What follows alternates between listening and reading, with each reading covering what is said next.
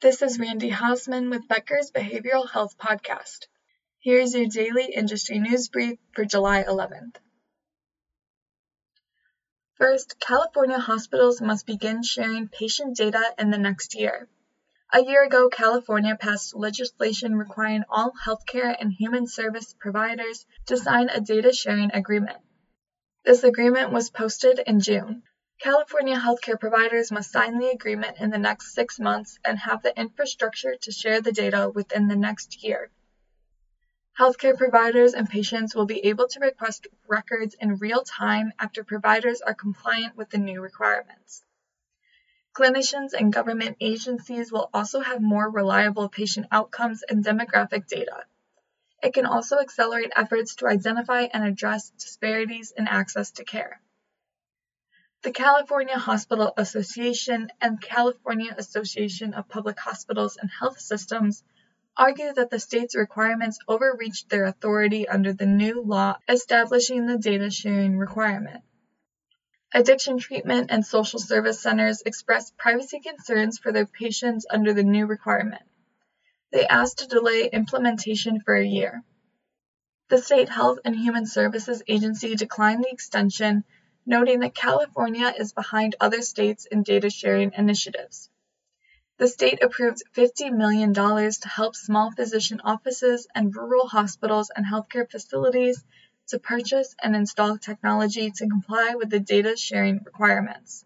In 2020, only 70% of small hospitals in California used digital records. Second, University of California, San Francisco opens a $60 million one-of-a-kind anti-stigma psychiatric center. The building is named the Nancy Friend Pritzker Psychiatric Building, designed to reinvent mental health services and tackle the stigma around psychiatric treatment. The 150,000 square center was built in a central location with a light-filled atrium and interior transparency designed to feel welcoming to the community.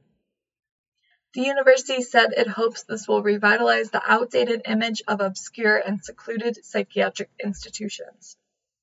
The center's services include psychiatry, psychology, neurology, neurosurgery, radiology, pediatrics, anesthesiology, and OBGYN that all use an encompassing treatment strategy blending physical and mental health.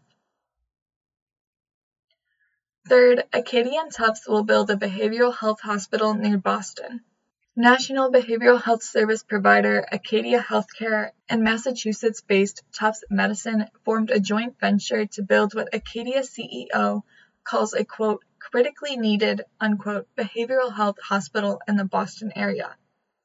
Acadia and Tufts will invest more than $65 million to expand behavioral health services in the area. This hospital will be Acadia's 17th joint venture. The hospital is projected to have almost 150 beds and provide inpatient and outpatient care for all ages. Thank you for listening. Do you want more of the latest info and behavioral health delivered directly to your inbox? Subscribe to the Becker's Behavioral Health Report e-newsletter on our website at www.beckersbehavioralhealth.com.